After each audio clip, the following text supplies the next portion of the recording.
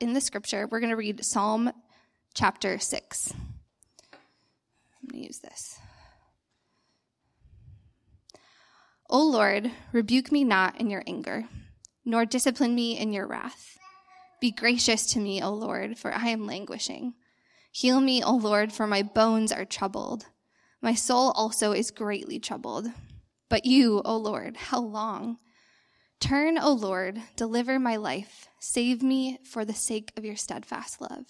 For in death there is no remembrance of you. In Sheol, who will give you praise? I am weary with my moaning. Every night I flood my bed with tears. I drench my couch with weeping.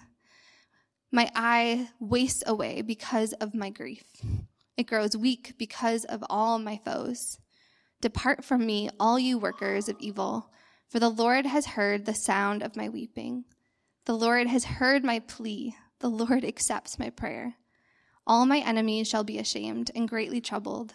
They shall turn back and be put to shame in a moment.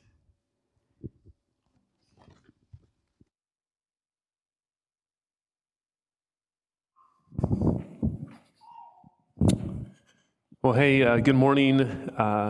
Like Nicholas said, really glad to be with you this morning. My name is Nate, if I haven't met you yet. Thanks for joining us.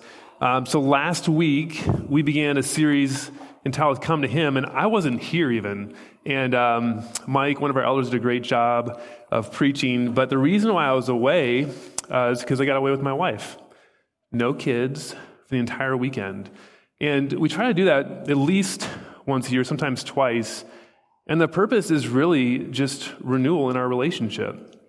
As you guys, many of you know, life is fast-paced, it's distracting, and so we try to set aside time to get away. And actually, that's a good picture in some regards of the season we're in, the season of Lent. Lent is this 40-day kind of journey leading up to Good Friday and Easter, in which we seek to renew our relationship to God. We enter into different rhythms. We enter into different things. And this year, we are focusing on prayer in the book of Psalms. And we're actually focused on praying our emotions. In other words, think about it this way. Instead of suppressing our emotions, like some of us do, right? Or instead of being controlled by our emotions, like many of us struggle with, the Psalms actually invite us to pray our emotions. And one of my favorite authors, the late pastor Eugene Peterson, he said it this way: everything that a person can possibly feel, experience, and say is brought into expression before God in the Psalms. Think about that for a moment. Everything you can feel, everything you could experience, it's all in the very center of the scriptures in this 150 Psalms. It's right there. So let me ask you, have you ever felt anxiety? Yeah, if you've got a pulse, you've felt anxiety, right? Have you ever felt fear or shame or anger or envy or despair? Well, the Psalms are there inviting us to come to Him. And each week we're going to look at a particular psalm that relates to each one of those emotions: anxiety, fear, shame, envy, anger, and despair. And the big idea of this in this series is simply this, that you and I would come to Him with where we are and who we are, and come to Him. And today we're in Psalm 6, and we see that God invites us to come to Him in our despair. In other words, the moments and the seasons you feel deep sadness. And think about this for a moment. In a room like this, many of us, we've perhaps walked through a season with the weight of infertility. Or maybe it's a failed adoption. Or maybe it's a job loss. Maybe it's another kind of financial struggle. Maybe it's ongoing conflict in marriage. Maybe it's an unfair supervisor at work. Maybe it's simply an unfulfilled longing. Maybe it's a close friend that's moved away and now you're just lonely. Maybe it's a wayward child, or it's a health diagnosis. Whatever it is, whatever the situation is, you know it's in those moments where you feel almost swallowed up by sadness. You know in those moments where you are without hope. That's what it feels like. And what's wonderful about Psalm 6 is it actually invites us to not suppress it, to not avoid it, to not be even swallowed up by it, but it invites us to come to God in the midst of it. And it does it in 4 ways. It calls us to come to him and pray wisely, and pray boldly, and pray honestly, and to pray expectantly. So, let me pray and we'll unpack those. Father, you say in your word that a bruised reed you will not break, which suggests that oftentimes we are damaged, we are afflicted, we are broken, and yet that somehow in our lives you can bring about healing and restoration. And so even now, would you tend to our lives and illuminate for us who you are in the midst of our despair. We pray this in Christ's name. Amen. But well, look with me at verses 1 and 2 of Psalm 6. The psalmist opens this way. He says, "O Lord, rebuke me not in your anger, nor discipline me in your wrath. Be gracious to me, O Lord, for I am languishing. Heal me, O Lord, for my bones are troubled." The psalmist opens, and it is maybe what we wouldn't expect. We hear about a God who disciplines, a God who gets angry, who has wrath. And if you're like me, that can maybe be a little bit disturbing at first, but we need to press in for a moment here because there is something here that's behind this. There is a wisdom here. Because what the psalmist is doing in his circumstance, in which he's in despair, he's putting on the lenses of Scripture and he's looking at his circumstances. And he's saying this, in the midst of those difficult circumstances, that God is actually at work in his life.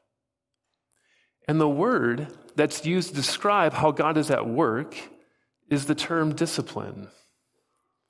Now, that's one of those terms, right, that almost has like a bad taste in our mouth. But if we actually understand what's underneath it, it's actually really, really wise and really good. And there's a section in the Scriptures, probably the best section on this to understand what discipline is in the book of Hebrews. I want to go there for a moment. Look at Hebrews 12, 7 through 11. And listen to what the author of Hebrews says about discipline. He says this, "It is for discipline that you have to endure. God is treating you as sons. For what son is there whom his father does not discipline? If you are left without discipline, in which we've all participated, then you are illegitimate children and not sons. Besides this, we have had earthly fathers who disciplined us, and we respected them.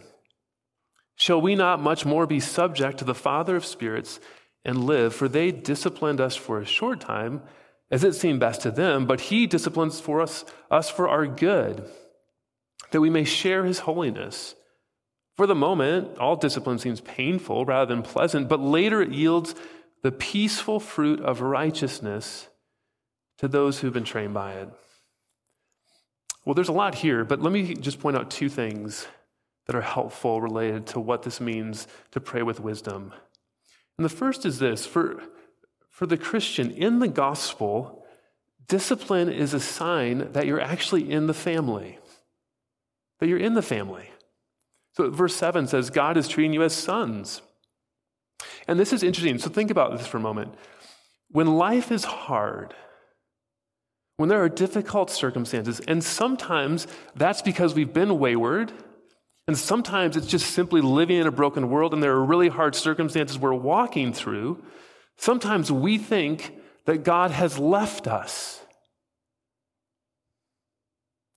Or perhaps we think God is distant or not there. But notice, here it begins by saying that discipline, which is not easy, it's very clear, it's not easy, it's not delightful.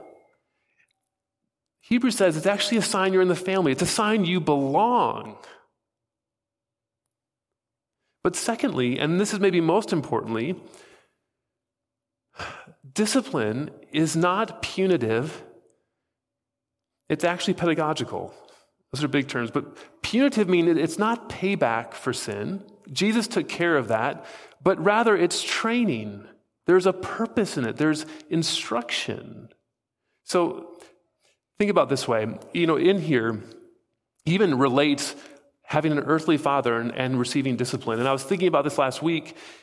Years ago, one of our kids, when they were 2, they would get upset and they would try to run at me and kick me in the shin because I wouldn't let them do something, right?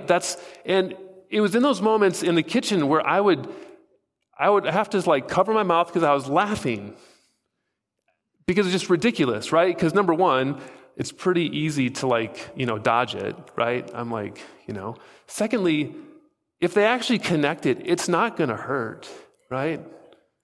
Now, what did I do in that moment, right? In that moment, they got a timeout, all right? I put them in a timeout, and that was for a purpose. It wasn't punitive. It wasn't payback. I wasn't going to kick them in the shin, right?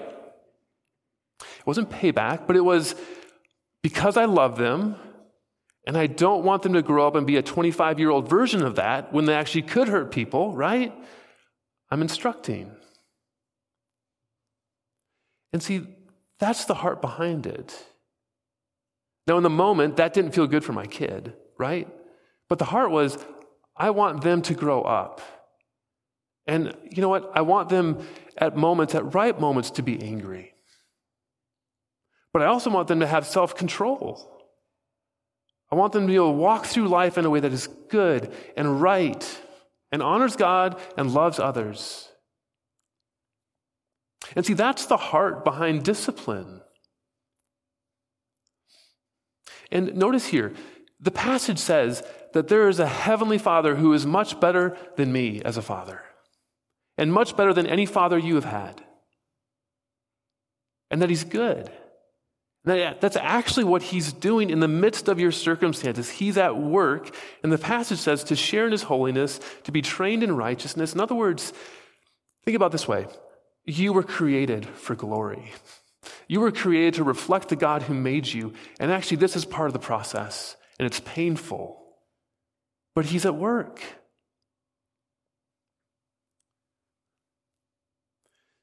So as Psalm 6 opens, it begins in a way that's just surprising because there's this tremendous wisdom that is here. In the midst of our despair, it begins with a recognition that God is at work in your life and my life, even though it's painful, and that somehow, in some way, he's training you, he's training me to be more like him. And friends, oftentimes, it is in the hardships of life that he does his deepest work.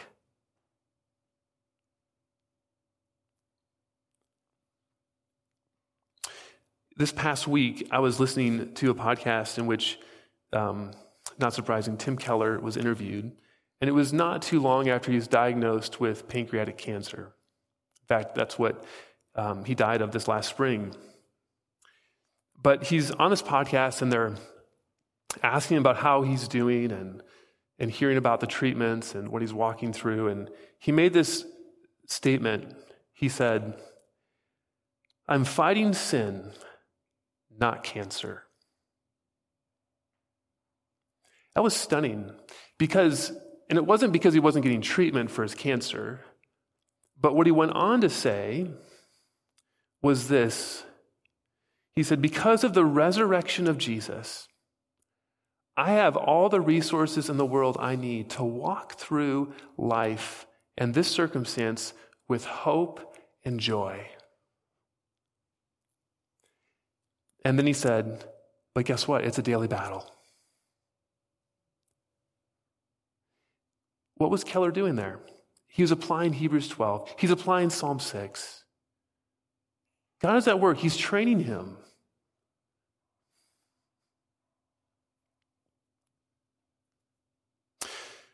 So the first place the psalmist takes us is a path to embrace a God who's actually at work in the midst of the hardships and the despair that we face. And friends, let me just tell you, the current cultural climate that we sit in right now, the only thing you can do with suffering, the only thing you can do to despair is avoid it at best. But do you understand the rich resources that we have right off the top here to pray wisely? Which is why the psalmist says, God, in the midst of these circumstances, would you be gracious to me? I know you're training me, but be gracious to me. But secondly, in the Psalm 6, we're invited to pray boldly in our despair. And this is surprising even as you walk through it, because sometimes, this is how I kind of relate to it. Like if you're in a really difficult circumstance and you know God's at work, then maybe you should just be content with it, right? Like I guess this is just the way things are going to be. We'll just let things go and we'll let God figure it out. But that's not what the psalmist does. So in verse 2, the psalmist says this, "Heal me, O Lord, for my bones are troubled." In verse 4, the beginning part says, "Turn, O Lord, deliver my life, save me."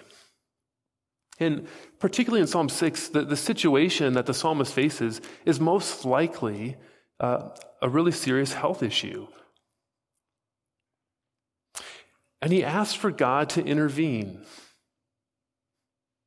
In other words, in the midst of praying wisely, Psalm 6 invites us to pray specifically for God to act in our circumstance.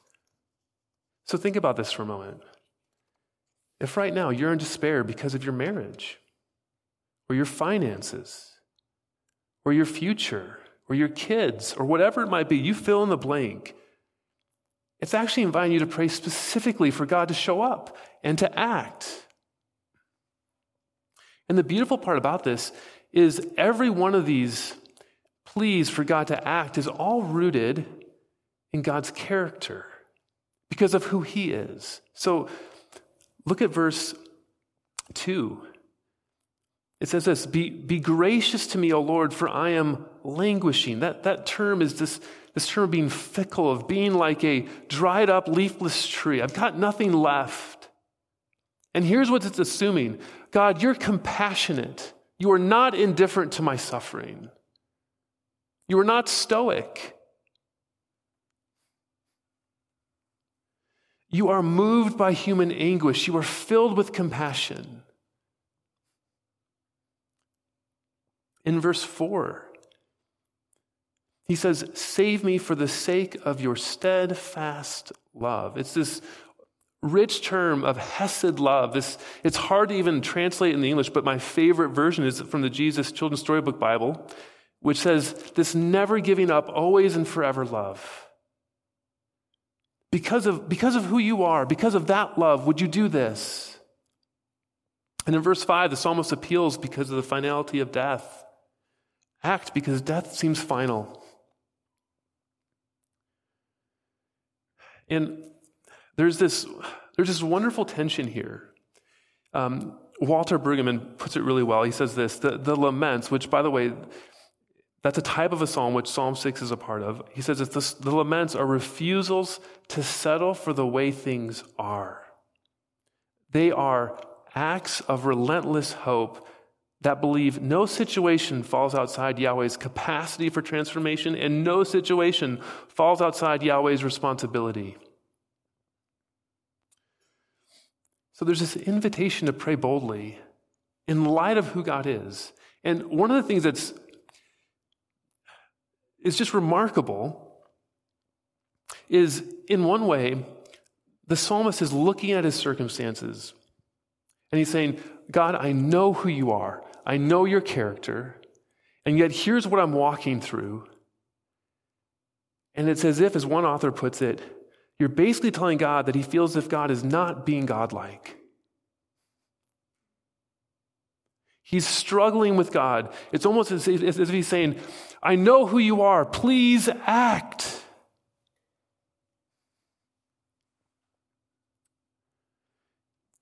Oftentimes, in the midst of despair, in the midst of a long season of despair, one of the things that can happen, it's happened to me, it just leads us to be silent for what we want God to do. And Psalm 6, a passage that's written under the inspiration of the Holy Spirit, is calling us, is beckoning us to come and ask him to act because of who he is. And right in the middle in verse 3, there's that great two-word phrase, how long? Right? It's that sense that God is actually inviting us to be like the kid in the back seat on a long car drive, right? How long until we're there? How long until you act? How long? It's amazing. So pray specifically. Pray boldly, asking God to act and intervene in the situation you're walking through. But thirdly, pray honestly. Look at verses 6 and 7. It says, I am weary with my moaning. Every night I flood my bed with tears. I drench my couch with my weeping. My eye wastes away because of grief. It grows weak because of all my foes. The psalmist is flooded in despair. There's weeping, there's grief. And the very fact that this is in the psalm, it means this. God is not saying to you or to me, just suck it up and deal with it.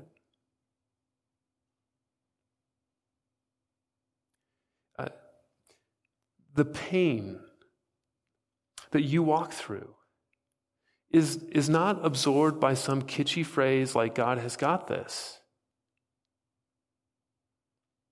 It's not, the pain of life, as one author notes, is not spiritualized away. It's raw. And it means this, it means that you and I, in our despair, we can enter with pain and hurt without apology and without compromise.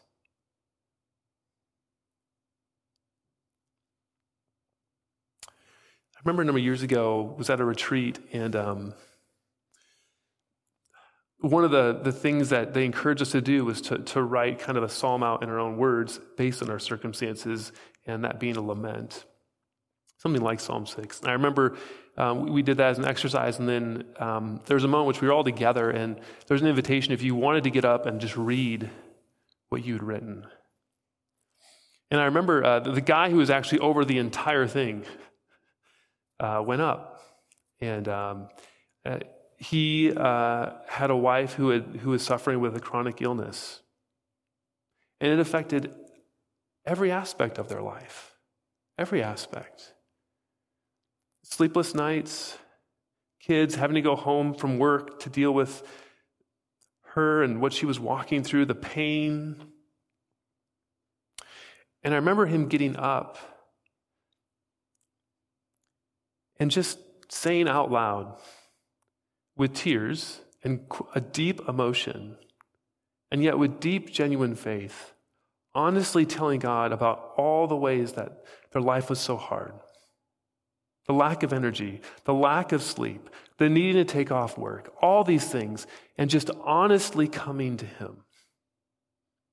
And it was almost a moment where it almost felt, personally, I was like, man, like, feels a little bit sacrilegious. I don't know, like in the moment, but you begin to realize that actually he's doing exactly what the Psalms invite us to do.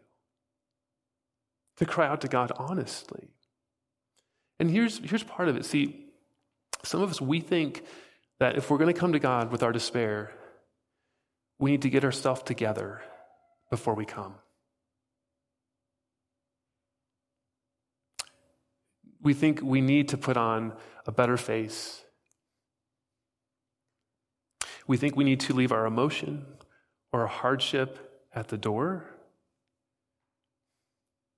And Psalm 6 invites us to come and to pray it honestly to him, because he hears it.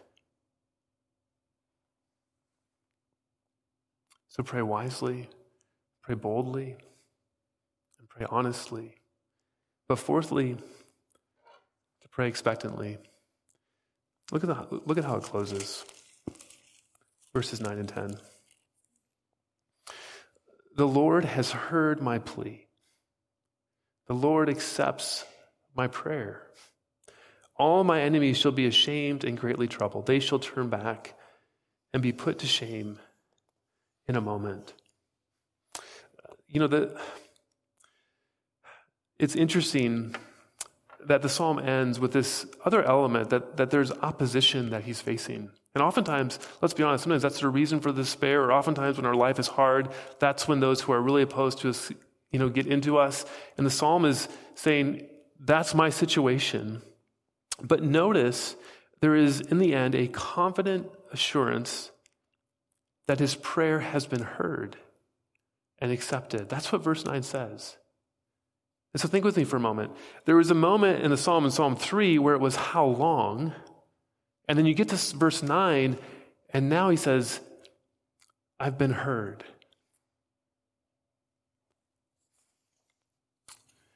And commentators note that even though the circumstances may have not changed, the psalmist has gotten to a point in the midst of his prayer that he knows that he's been heard, that there's a deep assurance. There's been a touch by God that God has heard his prayer. Sometimes I think about this as a parent. When you're regularly bombarded by a son or daughter with so many requests and so many pleas, and they come back again and again and again, and sometimes there's a moment in which the parent can catch the eye of the child and communicate both with words and with their attention, I hear you, I love you, I am for you. And even if the circumstance is not dealt with immediately, the child knows. The child knows because they trust the parent that they've been heard. And they move forward differently, don't they? Less anxiously, knowing that it's going to be okay. And Psalm 6 gives us something like that. That somehow in the midst of pressing in, wisely, boldly, honestly, at some point as you press in, there's this expectant moment where God will meet you with a touch, an assurance that you've been heard. And friends, that changes everything. It may not change the circumstances, but it does change everything. And what's remarkable is the psalmist, David, as he's writing this, he would never realize in a moment, years later, there would be another who would actually take a moment and pray part of Psalm 6. In John 12, Jesus picks up Psalm 6, verse 3, and listen to what Jesus says. Jesus says, now is my soul troubled. That's verse 3. And what shall I say? Father, save me from this hour. But for this purpose, I have come to this hour. Listen for a moment. Jesus, notice what he's doing there. He is praying honestly. He is praying boldly. He's praying expectantly.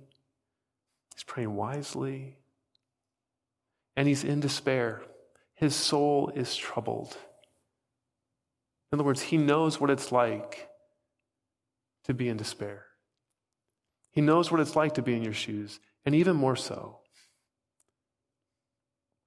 Jesus uses a word 2 or 3 times, to this hour. I've come to this hour.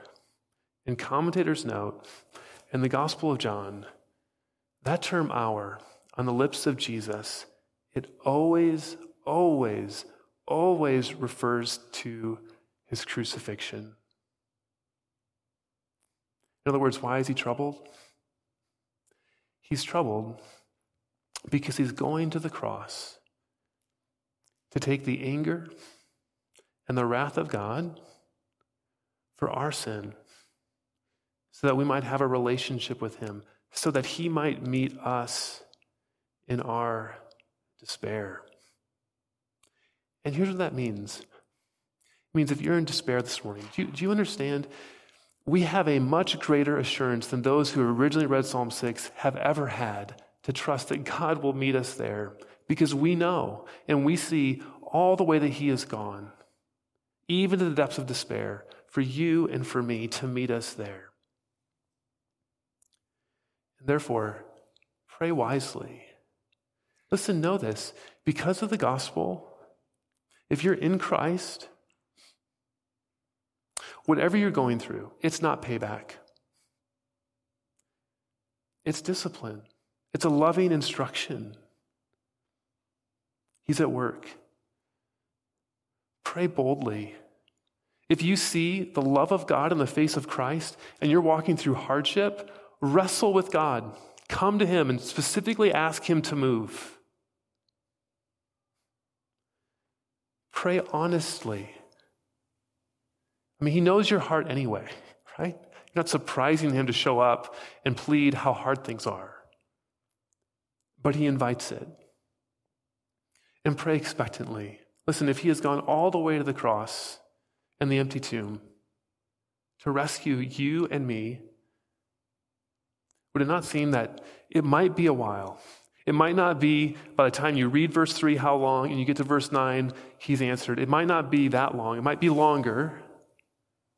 But you understand, he will most assuredly meet you. So come to him with your despair. Let's pray. God, we thank you for the deep assurance available in the gospel through what you've done in Jesus, so that we can come in our despair. Lord, give us grace to come, to receive wisdom, to come boldly, to come honestly, and to come expectantly. And would you give us grace to come to you, and that you would meet us there. And we pray this in your name. Amen. Continue this morning, we do so with a response to come to him. And we're going to do that just through the Lord's table. And on the night in which Jesus was betrayed, he gathered his 12 disciples and he broke bread. And he said, "This is my body given for you. Do this in remembrance of me." And afterwards he took the cup and he said, "This is the cup that my blood shed for you, this new covenant for the forgiveness of your sins. Drink." So this morning, as you come to him, remember what he's done. Remember that, how far he's gone for you. And if you're here and you're not yet a Christian, this is the one part of the service we ask you to wait on. And then secondly, I'll say this. There'll be a couple people in back. Vijay and Caitlin will be in back. And if you need prayer this morning, just invite you to go. And they would love to pray for you.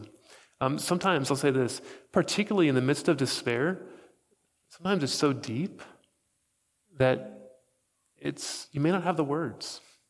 And that's one of the great joys of a community, is we get to pray for others. And he'll meet you. So as you're ready, come.